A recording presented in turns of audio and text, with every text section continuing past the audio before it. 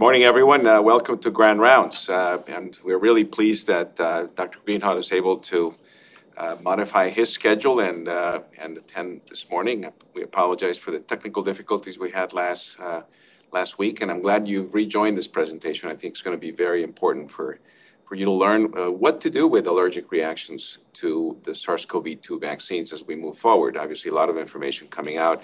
And in just a minute, I'll ask Dr. Factor to introduce our guest speaker today. A couple of announcements that I have. The first annual Advanced Practice Provider Summit called Keeping Kids Safe will be this Friday, May 21st from 8 o'clock to 2:30 p.m. You can log in. We'll send you the login through the chat so you can actually log in. I think it's going to be very, very important and really good. So we don't have Ask the Experts this Friday. We'll come back in a couple of weeks. And the reason we'll come back in a couple of weeks is because we will be part of the biannual Joint Pediatric Symposium on June 4th with our Nuvance partners. And this will be from 8 o'clock to 11:30 a.m. And join us for three lectures. One of them is going to be Dr. Schreiber at the end, with the traditional update on COVID-19. And again, you can also register for that one. A week from Friday, we will not have a session because of the upcoming holiday. A couple of additional things that I think are important that all of you are probably have heard about is that beginning tomorrow, the state of Connecticut will be under the new masking protocols. And the governor officially announced the new protocols yesterday afternoon, which requires any masking outdoors, which does not require any masking outdoors, and fully vaccinated individuals will no longer be required to mask indoors, with the exception of healthcare facilities and transportation sites like the airport or buses. And so that's something that we, as a health system, will continue to require masking. Certainly, we will continue to do that here at Connecticut Children's, so that's not changing in our healthcare facilities. Now, there are some establishments, including, I guess, Starbucks and Walmart, that would have optional masking as well. That's going to be very important. The state is doing much better. The 7-day average positivity rate is 1.4%, which is about half where we had it in April. And hopefully we'll get below the 0.8% that we had last summer around August. And I think we'll get there, very importantly. So there's still ample opportunity to get vaccinated. Our 12 to 15-year-olds are getting vaccinated here at Connecticut Children's and in other sites throughout the state. And I encourage people to go ahead and get that done. So as a result of that, we need to know what to do with potential allergies. And I think this is going to be a very interesting presentation, scientifically based. And I really appreciate Dr. Greenhart's commitment to teaching us and letting us know how to do this. I'm going to ask Dr. Factor to introduce our speaker. Jeff? Thank you, Dr. Salazar. It's a pleasure for me to introduce this morning's Grand Round speaker, Dr. Matthew Greenhart.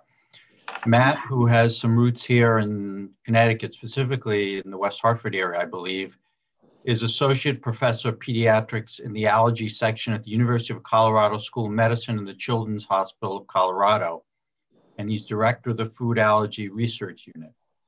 He's a graduate of Tufts University, where he has degrees in biology, clinical psychology, as well as his MD and an MBA. He completed his residency in pediatrics at Columbia Presbyterian Medical Center at the Morgan Stanley Children's Hospital, and then performed his Allergy and Immunology Fellowship at the University of Michigan Division of Allergy and Immunology. And if that wasn't enough letters, he obtained a Master's of Science, Health, and Healthcare Policy at the University of Michigan Rackham School of Graduate Studies. Matt is an accomplished writer, researcher, lecturer, and a thought leader in our field, not only as a journal reviewer and in the establishment of numerous practice parameters and guidelines in our field. His publications are too numerous to count. He's an expert in a myriad of topics, including cost effectiveness, shared decision-making, food allergy diagnosis, and in particular treatment, which is near and dear to my heart. And on a personal note, my observations, Matt is clearly someone who truly thinks outside the box. Today, we'll be discussing a very timely topic addressing the risk of allergic reactions to the SARS-CoV-2 vaccines and recommended evaluation and management. I anticipate we're in for a most informative and provocative lecture. Matt? Thanks. Good morning. Apologies for last week. I'll take full accountability for that. And it's a story for another night. Anyways, thank you for inviting me back to present. This has been a really interesting year for allergists. When we saw our services sort of decline in terms of volumes during the pandemic, and then all of a sudden with the vaccine, it's been sort of really thrust to the forefront. My area of my research career started during the last pandemic. One of my first projects was tackling sort of the issue of if egg allergy actually made a difference with influenza vaccine. And those of you who have been in practice for some time probably remember back to a period where your egg allergic kids need to be sent to an allergist. And I'm sure Jeff will remember this, but we used to have to test them to egg and then test them to the vaccine and then hold the same vaccine lot because of all these sort of insane practice styles that had been built up. And my first research project was really sort of tackling this on and understanding that the excipient in that case actually had no bearing, and we had been withholding that vaccine or at least making it difficult for them to get. And then flash forward 10 years later, we're back in another pandemic. And I remember waking up in mid-December to a flurry of texts one morning about these reactions in England. And I thought, oh boy, I'm kind of back to where I started my research career, after I really not having done a lot with vaccine allergies since about 2013. But here we are. So I'm Matt Greenhut. I am at Denver Children's Hospital, Colorado, University of Colorado School of Medicine. I run our food allergy program. I'm going to talk to you today about the risk of allergic reactions to SARS-CoV-2 vaccines and the recommended evaluation and management. These are my disclosures. They're numerous. I'm involved in a lot of things, including some commercial enterprises. Nothing that I've done is actually related to vaccines. I do have disclosures from a couple of companies that are kicking around stuff, but they're from unrelated areas. Today, the goals are to go over the incidence, suspected epidemiology, and current policy, to how we're approaching allergic reactions to these vaccines, describe some pros and cons of risk mitigation steps to avoid potential adverse reactions, and then really go over the trade-offs and the risk benefit with vaccination and what we're talking about in terms of what the decision point is when you have somebody with the potential for reaction or even had a reaction, and the decision points in determining what do you do next. Half of the lecture is coming from a paper that's accepted with 65 revisions that I put in about a week ago. I will make this slide deck available as soon as the paper is accepted, but just in case I have to change something major in it, I don't anticipate that, but you never know.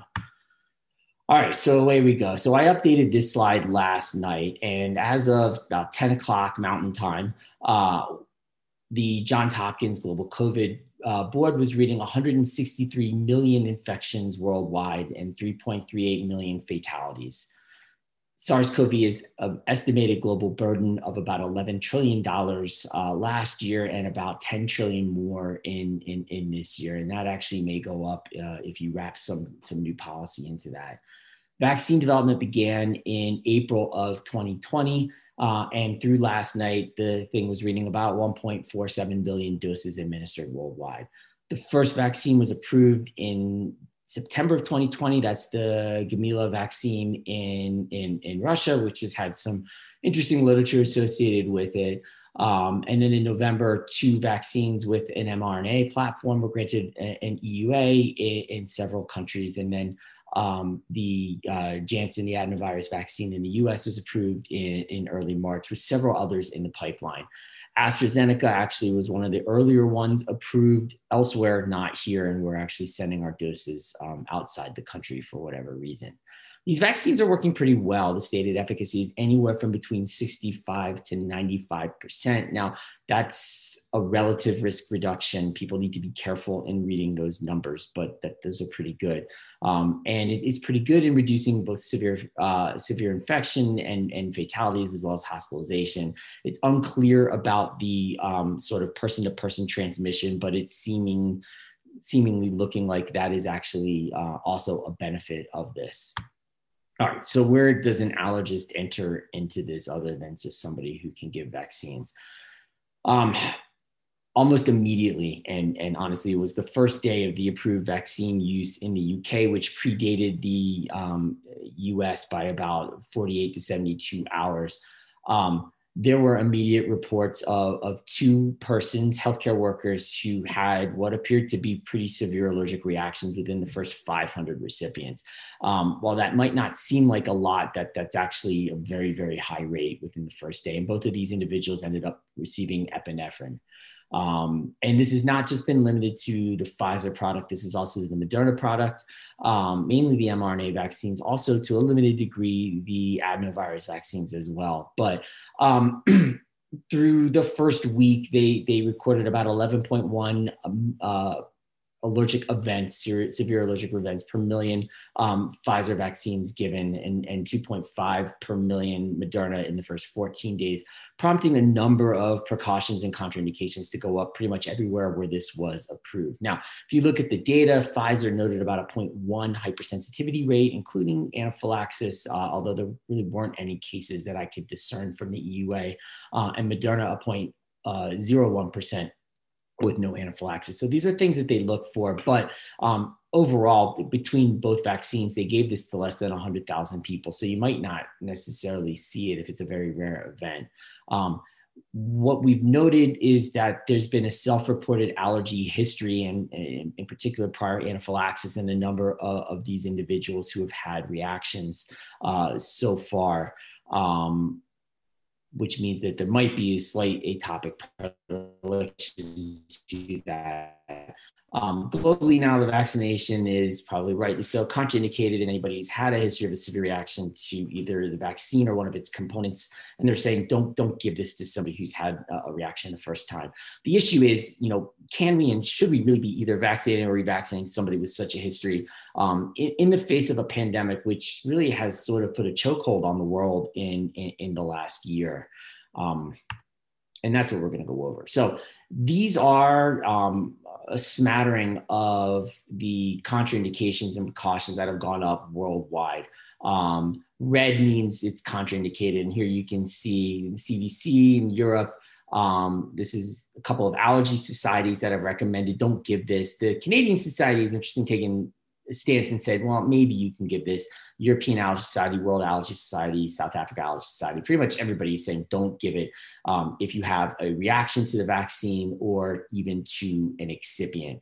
And then there was some concern over if you've had a reaction to even an unrelated vaccine or parenteral medication, where you can see it's a little bit more mixed. Non-anaphylactic reactions to the first dose, the CDC and EMA are still saying no, but everybody else is a little bit more positive on that, at least cautiously. Unrelated allergic reactions, not to a medication. So if you have a food allergy or a pollen allergy or whatnot, that seems to be okay around the world. Most of these organizations are recommending consultation with an allergist if you have an event. But you can see where there's some source of disagreement is what to do with these patients once they get to the allergist. Are we recommending that they be tested or whatnot? And then sort of switching vaccines to a different platform. So if you reacted to an mRNA vaccine, do you give one of the adenovirus ones if it's even available? So that's what we're going to concentrate in, is sort of this, I'm not going to say gray area, but sort of allergists have worked within this contraindication for years. If you go back long enough, you'll remember that MMR was contraindicated in people with egg allergy until they figured out it wasn't actually egg causing it, it was gelatin, and then flu vaccine as well. So we've been in this space before. We figured out a way to maneuver this where we don't have to tell people that they can't get their vaccine, which is really our sort of global imperative here, I think, in my opinion. In early January or late December, the group from Mass General Brigham and Vanderbilt published their institutional approach to how they are approaching this. This has been misconstrued as actual official guidance from the allergy professional organizations. It's not. It's their opinion. There is no official guidance yet. But what they're recommending is that a couple of questions be asked. You have a history of a severe reaction to some of these medications. Do you have a history of an immediate reaction to two key excipients in the vaccine, either polyethylene glycol or polysorbate, which are things that are in more products than you care to realize, but in some people have caused potential allergic reactions. Anyways, if you have one of these questions, one of these 4 questions answered yes, you're considered high risk. And what they recommend is that you're seen by an allergist and you're skin tested to these items first. And if the skin testing is negative, then you can go on and get this cautiously. If your skin test is positive, they're recommending actually the vaccine be withheld, which is quite an unusual step. And I'll show you that in a couple of slides. We don't do that with any other vaccine. For medium risk, if there's sort of an unrelated history, then you can get this with this 30-minute observation period. And if you're low risk, food allergy or something else, you can go ahead and get this with a 15-minute standard observation. This is based still largely on unproven speculation that PEG and polysorbate, as the 2 major excipients in the vaccine, are sort of the big bad in this situation and are causing these reactions. I will state, as of last night, and if something was published this morning that I don't know about, I apologize, but there's zero proof and zero evidence other than rampant speculation that this allergen is causing any reaction in these patients, which makes for an interesting situation where if you look at this pathway here, if you're positive on the skin testing, which would infer that you're making IgE against these products, they're saying don't give this. And that's really where I think we can do better, and we can prevent people from not getting the vaccine. And we should be very, very careful in terms of our approach. So they've updated this based on their experience. Now they've given 472 employees with this high-risk history. They've run them through their algorithm. 209 were recommended for a 15-minute observation based on a low risk, 241 based on a moderate risk, and then 22 were identified for skin testing, of which 16 actually went to the allergist and got this. 15 were negative, 13 opted for vaccination, all which were tolerated, 2 still are awaiting this. 1 who was skin test positive was shunted to the Janssen issue. So this is how a large institution is handling it. And this is one way to do it. And the differences between the April and December guidance is this sort of option for shared decision-making in skin testing versus receiving the vaccine, which really should have been there up front. There's no excuse not to ask your patients what they want and what their goals and preferences are, as opposed to saying, here, this is what we're going to do. But this is the published guidance, and this is what a lot of allergists are doing across the country. So if you have one of these patients and you send them to us, and you'll start to see this now with the EUA down to 12, this is one way that it may be handled. But, the issue here is what really should we be doing? I mean, we have a pandemic, and really it seems like the key to getting back to normal life is building herd immunity, whatever that might be. If you ask 100 allergists and immunologists, they'll give you 100 different definitions. If you ask some ID folks and other public health folks, I mean, people talk about herd immunity, and it's been batted around like a volleyball. I'm not sure any of us really understand truly what it means, but it's this sort of concept where enough people have immunity to this where the infection won't propagate at the same rate. To build herd immunity, either a number of people have to get infected, which is probably not the recommended strategy or not the optimal strategy, or we have a vaccine. So we want as many people as humanly possible around the world to be vaccinated so we can move on from this. However, we don't want to put up barriers to make this too difficult for people to get vaccinated, because, it's human behavior. If it's too hard to get, you're just simply not going to get it. Or if we start sort of giving you hurdles like different doctors to go to, you also might not get it. Our issues are identifying people who might be at increased risk of actually reacting to one of these vaccines. The other thing is actually clear identification of what's happening. Just because the CDC reports it as allergic, right? That's coming from the VAERS, which is a self-report passive system that's meant to be sensitive to issues, but not specific to actually what's causing them. There's good cause to believe that a lot of the reactions that have been reported through this might not actually be what we would consider truly allergic, or at least involving a mast cell, which is really what we can deal with. We don't know what's actually causing these reactions. We don't know what the right pathway is for even, applying risk assessment and mitigation. We do have precedent for how similar situations with vaccine allergy have been handled historically. I will tell you, they really don't involve telling somebody, no, you can't get it. They might involve some weird and wonderful ways of coming to our office with graded challenges, desensitization. We usually have found a way to give this to somebody, but in the end of the day, they've walked away with the vaccine and we haven't told them no because of a positive skin test. And that raises an issue. Is it really ethical not to vaccinate somebody who wants the vaccine given the extent of the pandemic, when what the patient wants is the vaccine? And we have a way to do this in our office. And honestly, it may end up with us giving somebody epinephrine, but I'm going to ask you to think about what's the worst situation, letting them go out into the wild to potentially get coronavirus, or to come to our office and maybe get treated for an allergic reaction. At the end of the day, what is the better situation for the patient there? And what we're going to try to define here is an optimal approach in terms of understanding the benefits and the risks and what the patient wants in that situation. So one way to look at the value of vaccination versus not vaccination is through a model of cost effectiveness. And the current options are basically to defer based on a history of either a reaction to the vaccine or the excipient in the past, do additional wait time, do graded dosing, or, there's my solution, which I've been doing at my institution, just giving them and waiting to see what happens and treating whoever ends up needing treatment. The question is, can we look at this through a filter of applying maximal health and economic value? We published, my two co-authors and I, Marcus Shaker at Dartmouth, Alyssa Abrams at University of Manitoba, and myself, we published a cost effectiveness model of looking at just sort of universally vaccinating everybody versus restricting the vaccine to these crazy histories of anaphylaxis or whatnot. And we wanted to know, where is the edge of the envelope to where it would not make health and economic sense to just sort of push ahead. And what we found out was basically, until there's a rate of 8,000 anaphylactic episodes per million vaccine doses, it is actually not cost effective to do anything but just keep foraging ahead. And this universal model where we just took all comers and we kept vaccinating them and just dealt with the ramifications of any allergic reaction in this simulation saved $503 million and about 7,500 lives versus restricting vaccination in a single year using a threshold of $10 million per death prevented, which is a standard sort of that's the value of a life.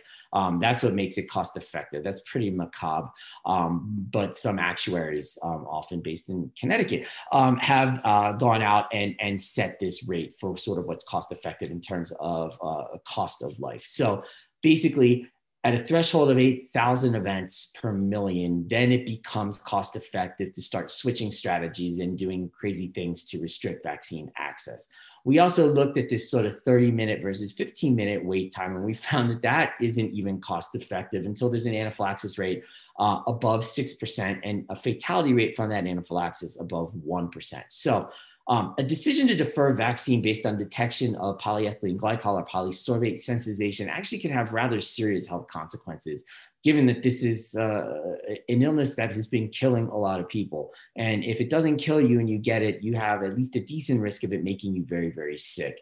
I get criticized a lot for dealing with fatality rates as opposed to morbidity rates. The morbidity, frankly, sucks from this. It's not something that I think anybody wants to get. So overall, the risk stratification really isn't cost effective when you're dealing with sort of lower rates of anaphylaxis.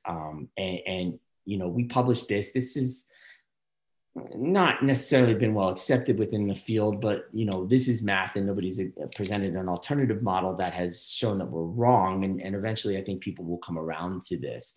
And here are your decision points. When you have low anaphylaxis rates, low rates of hospitalization, and low fatality, maybe it becomes a little bit more acceptable in terms of a cost benefit analysis to restrict the vaccine. But when you have high rates of disease propagation, you probably don't have that luxury. And your trade-off is, do I trust the allergist giving this vaccine to be able to treat anaphylaxis? And your answer is you should. That's what we do all day. Versus, do I want this person to go out into society and take their risk of possible hospitalization from COVID or fatality? And this is a nice sort of a break even. I apologize that the print on the axes are a little bit small, but you can look at this in terms of a pure economic value. Basically, there's a break even when the risk versus the risk of fatality, the risk of having anaphylaxis versus the risk of that being fatal. And you just walk this down a line to where it makes sense to do one strategy versus the other. It's a lot of math, but basically what we're saying is that what has been proposed by the Mass General Group really has no basis in cost effectiveness. It's not a value-based strategy. It's not going to bring you anywhere but increase the pool of people who aren't being vaccinated. And there's not really good justification for that. What about somebody who's had a reaction and then comes to your office seeking, what do I do about the next one? And we still have limited knowledge about exactly what's happening with the first dose to effectively answer this. Are these IgE-mediated reactions, meaning are they following an allergic mechanism? It's unclear, and it's looking probably not. And we'll get to that. What about what do we know what happens with the second dose? Well, there's actually been some limited data published that shows that most tolerate this if they're given the opportunity. The problem is that a lot of people just are gun shy and are not doing this here. Do we even need the second dose? That's an interesting actual discussion. In some countries, they've rationed this. Like in the UK, you're waiting months to get that second dose, and it's probably best to get it. But we can actually make a theoretical model and look at the rate of protection that you're going to get, or what we call the durable immunity, lasting at least a year until you effectively get your next booster, versus what that second dose adds versus the theoretical risk of anaphylaxis on readministration. And in an allergic sense, we can just sort of make a nice table here and understand if it's worth getting that second dose if you've been vaccinated the first time and had a reaction. And here, based on a high rate of protection from that, so if the first dose brings you 90% efficacy and you're really only getting a small kick from that second dose, you are going to accept a much lower threshold of having anaphylaxis in terms of saying, yeah, go ahead and get that. But if you're down here and that second dose is really very meaningful, then you're going to accept a lot higher rates of anaphylaxis in terms of the trade-off that your patient should want to make. Now, again, I'm dealing with all kinds of bizarre things, and you're probably sitting here like, who the hell is this guy, and why is he so keen on sort of this financial model of looking at this? And the issue is that this is how policymakers look at things. They're going to look at sort of what brings the most benefit to the most people. And they're going to look at things like sort of accumulated risk. They're going to look at cost benefit. And this is how decisions are made. Now, I'm not saying go out and bring this table for your patients, but this is a way to look at, in the worst case scenario, where does the edge of the envelope sit in terms of, should I allow somebody to go unprotected or partially protected, or should I really send them to an allergist, and should we take that risk that they're going to react to their next dose? And I'm suggesting that risk really isn't that high, and we have models of dealing with this. So, our strategy should be have these patients come to our office and let's vaccinate them, because I think we can handle this risk and it's not that great, and we want people to get maximal protection. Now, looking at what's on the actual books in terms of our policy, and this is a blurry picture, I apologize that. So our practice parameter, and with disclosure, I wrote this, and this is written right after the last pandemic, mostly in relation to egg allergy. What happens when you have somebody with a history of either an excipient allergy or vaccine allergy? Well, bring them to your office, or to our office, test them to the excipients of the vaccine. If it's negative, just go ahead and give them a single straight dose and observe them for 30 minutes. If it's positive, then break this up into either 2 or more doses, but you're still giving it to them. This was really the big change after all the data came out with influenza and egg allergy. It does involve testing the non-standardized agents. And a lot of this excipient testing, it's not like when you send somebody to our office and you want testing for ragweed or peanut or egg, we know that there's an appreciable amount of protein in that extract. And we know that the positive test means that you're detecting IgE to that substance that we put on. And the negative test is saying with 95% certainty, IgE is not there, which is a really good state to be in. These non-standardized tests really tell you that we're not sure what the positive mark means, but we know that the negative mark means that it's not going to irritate your skin and give you a false positive. And that's not quite the same thing as when you send for other things. But we've dealt with this type of testing for years, and it's very well accepted within the field. This is what a lot of allergists like to do. And it's the best that we can do for now because these are really non-standardized agents. But anyway, so we can test and, positive or negative, we have a way of administering the vaccine. And this is what's driving me nuts about the recommended approach now from this other group is that they're saying, ignore this and don't give the vaccine because we think that there's such a big risk of anaphylaxis. Well, we deal with that risk in our office all the time. And there's really no excuse for us to not be giving this because we do things like if you go to Jeff's office, Jeff's got thousands of kids that have been going through peanut oil immunotherapy and other things where we're hedging that risk every day, or any other allergist is doing allergy shots where we're hedging that risk of giving somebody back something that they're allergic to in a controlled fashion. So really, anaphylaxis and excipient sensitization or allergy should not be absolute contraindications to our approach because we do this in every other facet of our practice every day. So we do have an approach on the books. I just don't know why we've punted this to the side for now, and it's really puzzling. Anyway, so before we transition into the latest evidence, the equitability and decision making here. Do we have an optimal choice with these patients? On the one hand, their risk is to have an allergic reaction from the vaccine. On the other hand, it's to go unvaccinated. Those are not really good choices. You wouldn't want that. That's what we're dealt with, but neither of them are ideal. And I'll stipulate that up front, that both of these options really kind of lead down paths that you wouldn't want to deal with if you didn't have to.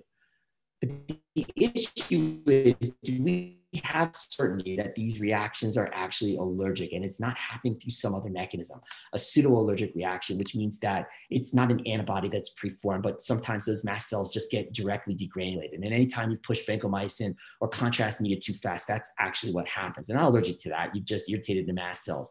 And you can control that. Or is it idiosyncratic? And these are just random events that we're tracking. And because we're so keyed in on it, we've had a number of reports. So we don't actually know what's happening.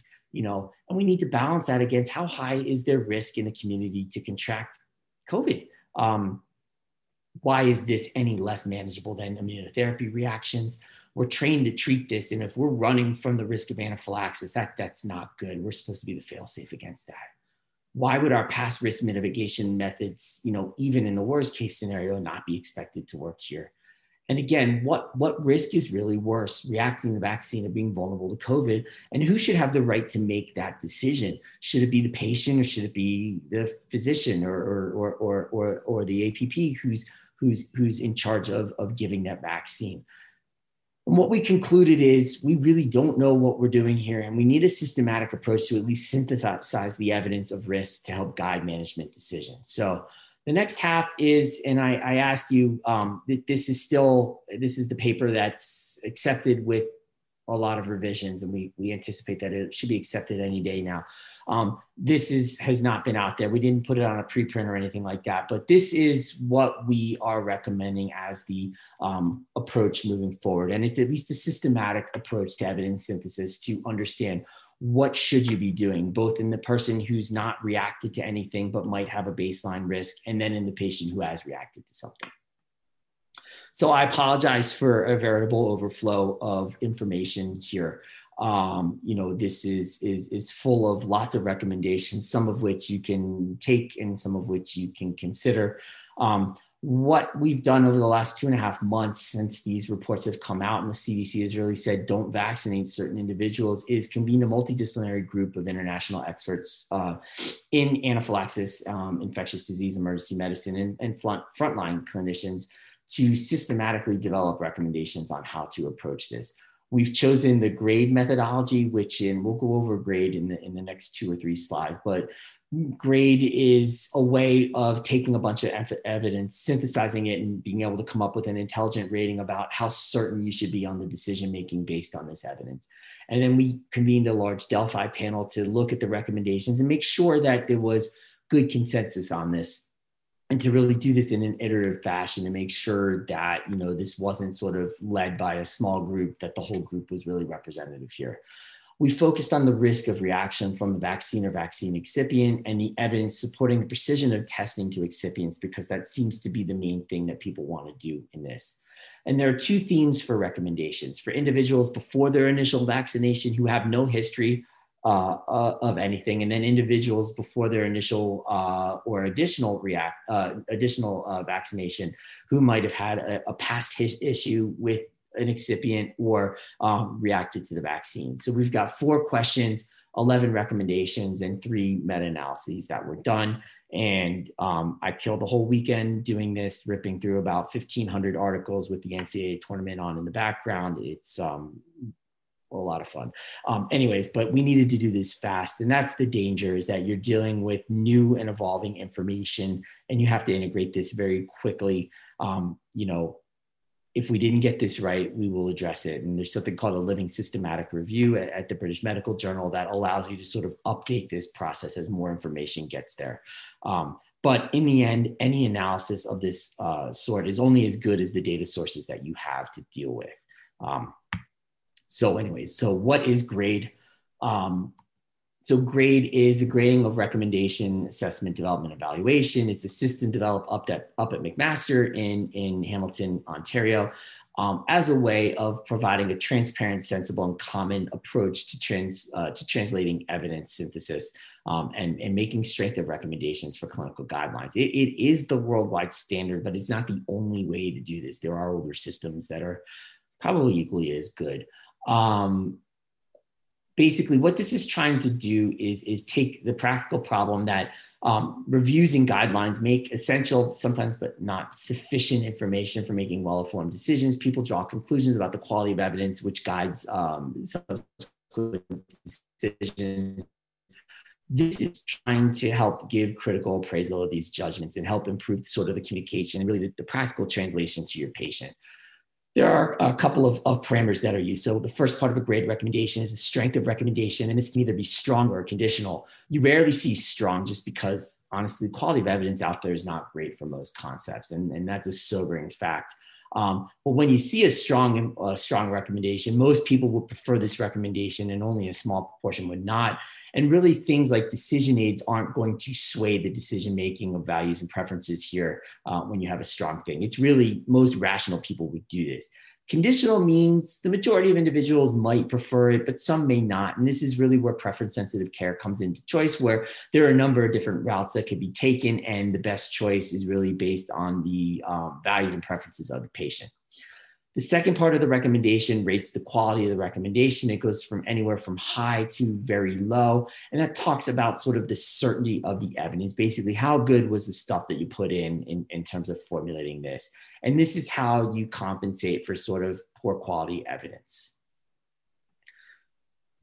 There are a couple of parameters that go into that, sort of a risk of bias, inconsistency in terms of, you know, you just have wildly divergent studies that are being sort of thrown into the mix here.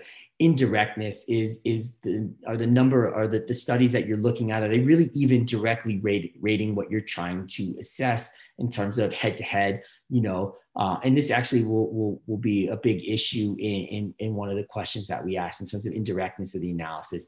Imprecision, it comes with optimal information size. Do you have enough people that have been run through this to even make an intelligent assessment of it? So GRADE is a nice way of integrating all of that in terms of the estimate.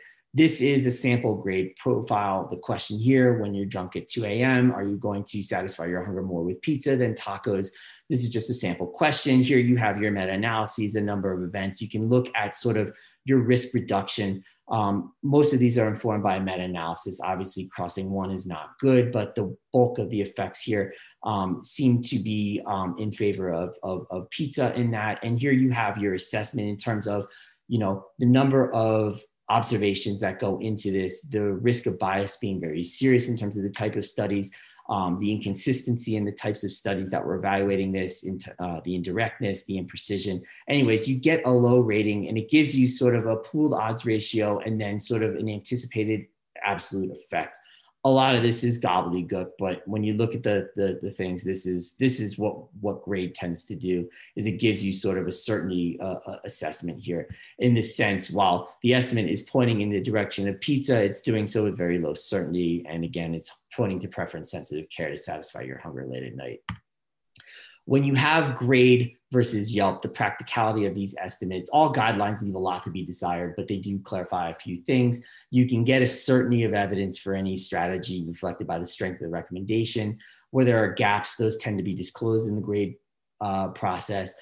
There are very few scenarios where something is strongly for or strongly against, but they do exist.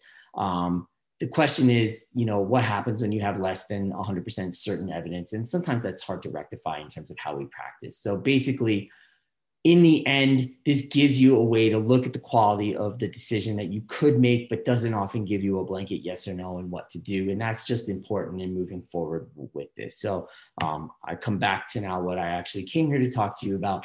Our first question: what is the risk of a severe allergic reaction, including anaphylaxis, from one of these vaccines in somebody who has no history of a severe allergic reaction to one of these vaccines or an excipient prior? So person off the street, what is their baseline history and risk of a reaction? So what we're recommending here for patients with no history of any previous event to the vaccine or vaccine excipients, the risk is very rare, and very rare is defined by less than 1 in 10,000. And we recommend vaccination over no vaccination based on this risk. This is a strong recommendation with high certainty of evidence. And I'll show you why in a second. We literally have millions of data points suggesting that this is very unlikely to happen. The second recommendation: in somebody with a history of a severe allergic reaction, including anaphylaxis unrelated to the vaccine, do we recommend additional observation time? And the issue here is no, we actually recommend against prolonged observation time in those without a history of severe reaction. Although that's a conditional recommendation, we have low certainty of evidence. Basically, the issue comes down to this. So anaphylaxis to these vaccines is actually shockingly rare. In the pooled data that the CDC has released through late January, we had 50 cases in 9.9 million doses of Pfizer given and 21 in 7.5 million doses of Moderna given. It's a total, and there were a total of 133 non-anaphylactic allergic reactions. So that's 22.1 per million doses given. The pooled rate is very, very low. The problem is what's the source that you're looking at? So there are adjudicated and non-adjudicated rates. Adjudicated rates means somebody actually looked through this and said, are the symptoms that are being reported for this case consistent with anaphylaxis? Now, we can't go and interrogate those patients and ask them sort of what happened. So roughly, does this look plausibly consistent with anaphylaxis or not? And when you look at that, the adjudicated rate across the world from a number of sources from international data is 7.91 cases of anaphylaxis per million from 15 data reporting sources. That's really, really low. For comparison, the rate of conjoined twins is about 5 per million deliveries. So not something that you're necessarily worried about with every pregnancy, but certainly something that could happen in the range of plausibility. When you look at non-adjudicated rates, it actually creeps up to 33.5 per million. And that's still less than half of the expected rate that any of you who are golfers would have of getting a hole-in-one in your life on a par 3. So again, something that could happen, but not necessarily something that you're betting on happening. We looked at trials that had greater than 20,000 participants and government reports with greater than 500,000 sources. So we're looking at millions of doses here. And that's why we can make a really strong recommendation there, because the massive amount of data really buoys that. And when we look here, our certainty is very, very high. And we're looking at over 57 million individuals, and we're looking at 674 events pooled worldwide.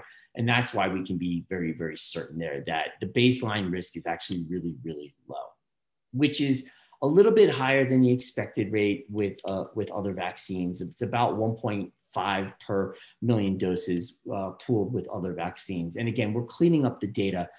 Part of the issue here is that, again, we don't exactly know what we're looking at. We're looking at a lot of passive data.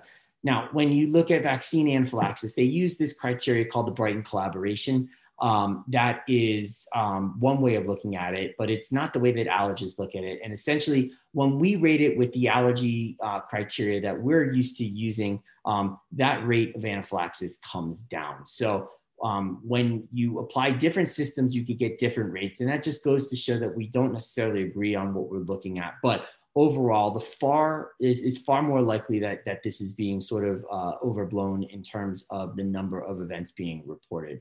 And it's probably not as big of an issue as been made, but it still can happen to your patient. All right, question 2. In patients without a history of a severe allergic reaction, should you be skin testing these patients before you vaccinate them?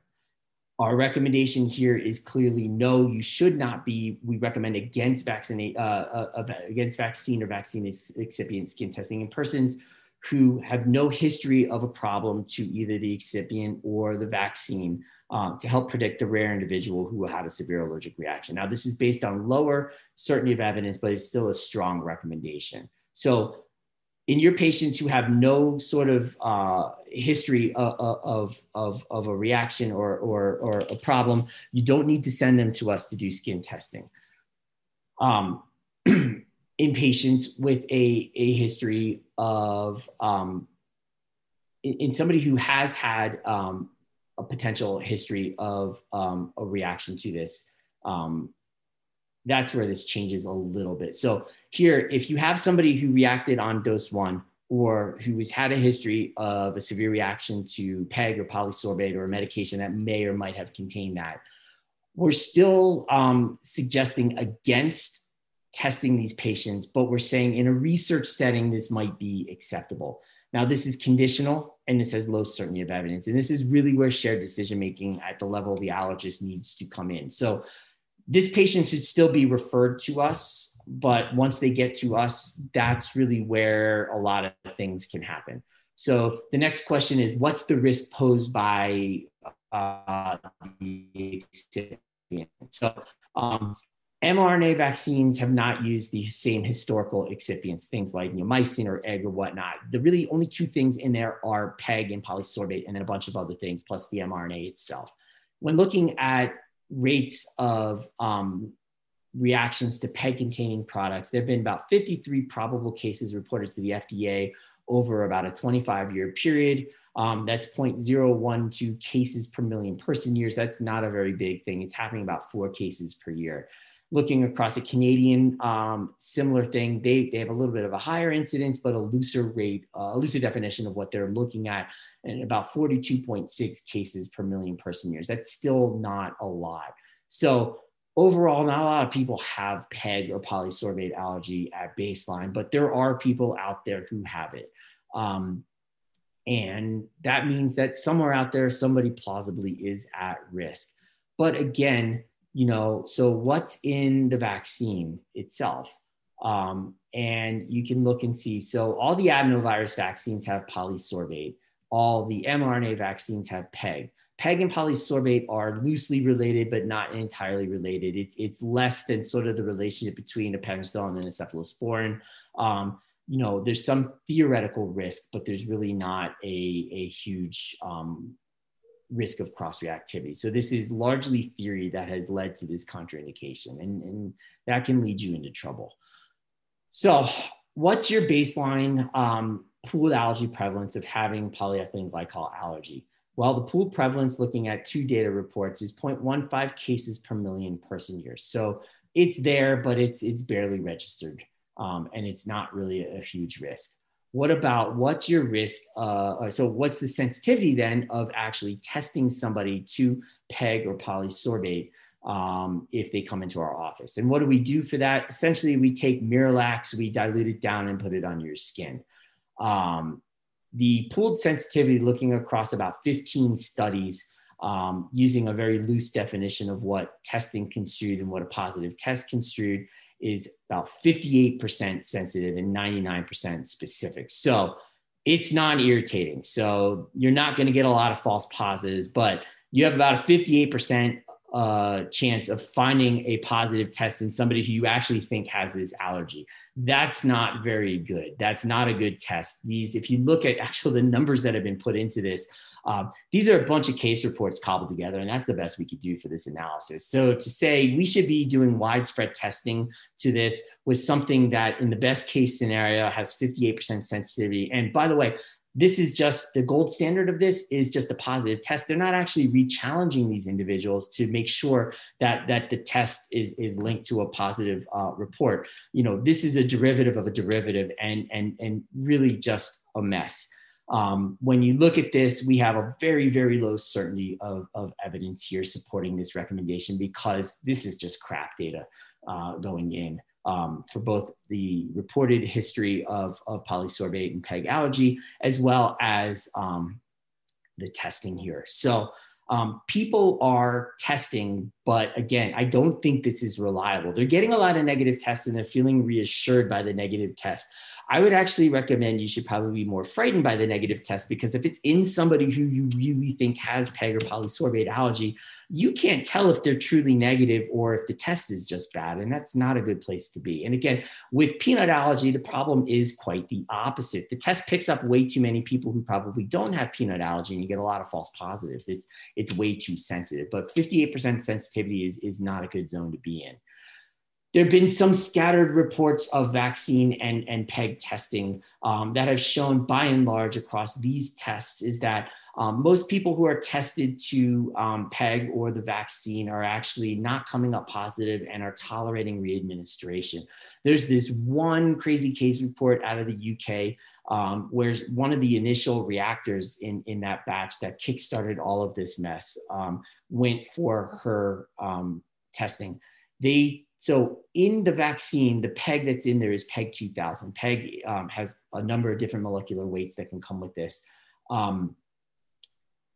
She was not positive to PEG 2000, but was positive to a PEG in a much higher molecular weight. And actually what they said is developed anaphylaxis, or what they thought was anaphylaxis, during the skin testing. And they're using that as evidence of saying, see, she reacted to PEG in the vaccine because she had anaphylaxis to PEG skin testing. That's a way of looking at that. That's not necessarily the way I would look at that, but that's what they're saying. This is possibly the only sort of direct one-to-one case here of cause and effect, and that's it. And there's a lot more saying that it's not there. I know we're butting up on the hour here. We've got a couple more slides to go through, but anyways, the upshot here is that so far, we don't think that you're at high risk of having anaphylaxis to the vaccine at baseline. And we don't see great utility in testing because the tests are not very sensitive in terms of looking at what you want. So those are two big holes in sort of the recommended pathways that people have been doing. So what do you do now for somebody who has had an immediate allergic reaction to the first dose, who's coming to you for evaluation? So we've got a couple of common sense recommendations here. So our first recommendation is we recommend a shared decision-making paradigm in favor of vaccination, looking at a number of different ways to evaluate these patients. So we think that these patients should be referred to an allergist, and in some settings where there are limited resources, you know, the next best person might have to assess that. But we recommend allergist referral. We recommend sort of strong attempts at confirming the past medical history to make sure that they really had what you think they had before you make any further decisions. We recommend that, you know, really you should be doing everything you can to vaccinate these patients over not vaccinating them, and looking at a number of different ways to do that. If you're going to give this vaccine, it should be done in a facility capable of treating anaphylaxis. This is the most self-obvious one, I think, of all of them. We don't recommend that you should pre-treat these patients with an antihistamine or steroids. There's actually some theoretical risk that steroids could potentially dampen the immune response after you give it and be self-defeating there. But we're not recommending pre-medication. And what we are recommending is that whatever is being done, research this. This needs to be done on a global basis. And really, withholding the vaccine in these patients who you think are at risk is really hindering that. So we need research studies that are evaluating this under sort of our conditions here of risk to understand, is this really, really necessary? We need to know, should you be withholding? Should you be mixing the platforms? Just a lot of unknowns, and that's a research recommendation. I will send you a summary table of all these because I'm whipping through these. But essentially, here's what we are breaking down, and here's what it comes down to. None of the choices are optimal. One choice, when you go this way, while you maximize sort of the risk of a reaction, you are maximizing, or you're decreasing the risk of an infection. And that's what you're trading off. And it really goes in one direction or the other here. So your choices: give the vaccine, and this is the shared decision making that you do with your patient. Give the vaccine without any observation time, right? You just do it 15 minutes and whatever happens, happens. Your patient is fully immunized. This may make your staff very nervous because there's a risk of reaction. You may end up having to treat that patient, but at the end of the day, they walk out immunized. You can also give it with additional observation time. Again, now you're putting a little hedge to it. The 30 minutes means that you're going to probably catch most of the things that might happen. Again, you're probably not making your staff any less nervous here. But again, this is most consistent with our vaccine practice parameter. Or you give the vaccine and you give it as a graded challenge. So now you're doing things against the EUA. You're taking the vaccine, you're diluting it, you're manipulating it more. There's some school of thought that actually more manipulation releases naked mRNA, which might directly stimulate the mast cells and cause those sort of contrast-like or vancomycin-like reactions. And that's what we're seeing. I don't know about that, but people are doing this, and this is one way to look at it. So again, you're giving as a graded challenge in our office. You've got a fully immunized patient. We don't know if the efficacy of doing a graded challenge reduces it or not, but it's a reasonable alternative. A lot of allergists are comfortable with this because this is the approach in the practice parameter right now. Now, the higher level discussion is this really necessary, and is breaking this up into a small dose and a big dose really going to prevent a reaction if one was going to happen? Harder question to answer. Again, this requires the staff being ready to still treat somebody. And then sort of the least preferred option, in my opinion, but it might be right for you and your patient: defer vaccination until we have more information. Check the antibody titers, whatever that means at this point. And I don't know what that means. I'm an immunologist, and I couldn't tell you what an antibody titer to this vaccine means in terms of protection at this moment in time. We don't know about the single dose efficacy. It may be enough, it may not be. Some of the Israeli data is suggesting that it probably is. And there was one small study of about 2,000 patients that the CDC released that showed that you at least are getting 75% efficacy here. Deferral is what is being recommended by the CDC. So if you're going by the book, this is what you're supposed to tell a patient. You had a first dose reaction. Do not pass go. Do not collect $200. Don't get another reaction. We'd like that to say, please see an allergist for evaluation of your risk of receiving a second dose, and maybe that will change. It's unclear if the deferral is really necessary, given a number of alternative approaches and actually limited data that these patients are actually reacting on their second dose. We don't know if it's really a good idea to switch vaccine platforms. That's certainly an option. When you do that, now you're trading other risks, especially in adult patients, with blood clots that are happening at a much higher and more appreciable rate than anaphylaxis. So again, while it's an option to sort of slide to the right here, it may come with its own host of problems. So the upshot here is that there is no optimal choice. There are a number of equally bad choices, but some have more benefit than others. And again, talk to your patient. This is not where we should be instilling our values as the person in charge. This is really where we need the patient to tell us what they want, and we should be willing to just go forth with what they do. There are a number of unmet needs. I'll send this to you, and we're running short on time. no decision is right for everybody. You need to weigh the risk of the reaction versus the risk of treating COVID. I know what I can control and what I would prefer. 100 out of 100 times, I would rather you have anaphylaxis in my office. I can give you EpiPen or epinephrine for that. You'll be okay in about an hour to 2 hours, and you'll go home and you'll be fully immunized. If you get COVID, you could have a very mild infection, or you could have a very severe one. And again, I don't want to instill my values, but if you ask me what I think you should do, it's going to be, I will fix whatever damage I caused by treating a reaction that I provoke. You need to weigh the cost to society here. Again, it's about what the patient wants, and try not to instill your own values. But, this is a suboptimal trade-off in every way, shape, or form. And again, whether you think you can or you can't, you're going to be right. And it's really ideal for that. So with that, I leave you with a little nostalgia. You probably can't see my hockey stick in the background, but that's my 1981 Hartford Whalers stick that I got when my grandparents took me downtown to the Civic Center to go shopping at the Whalers store. Again, I have deep ties to the area. My mom graduated from King Philip, and my grandmother lived there until she died in 2000.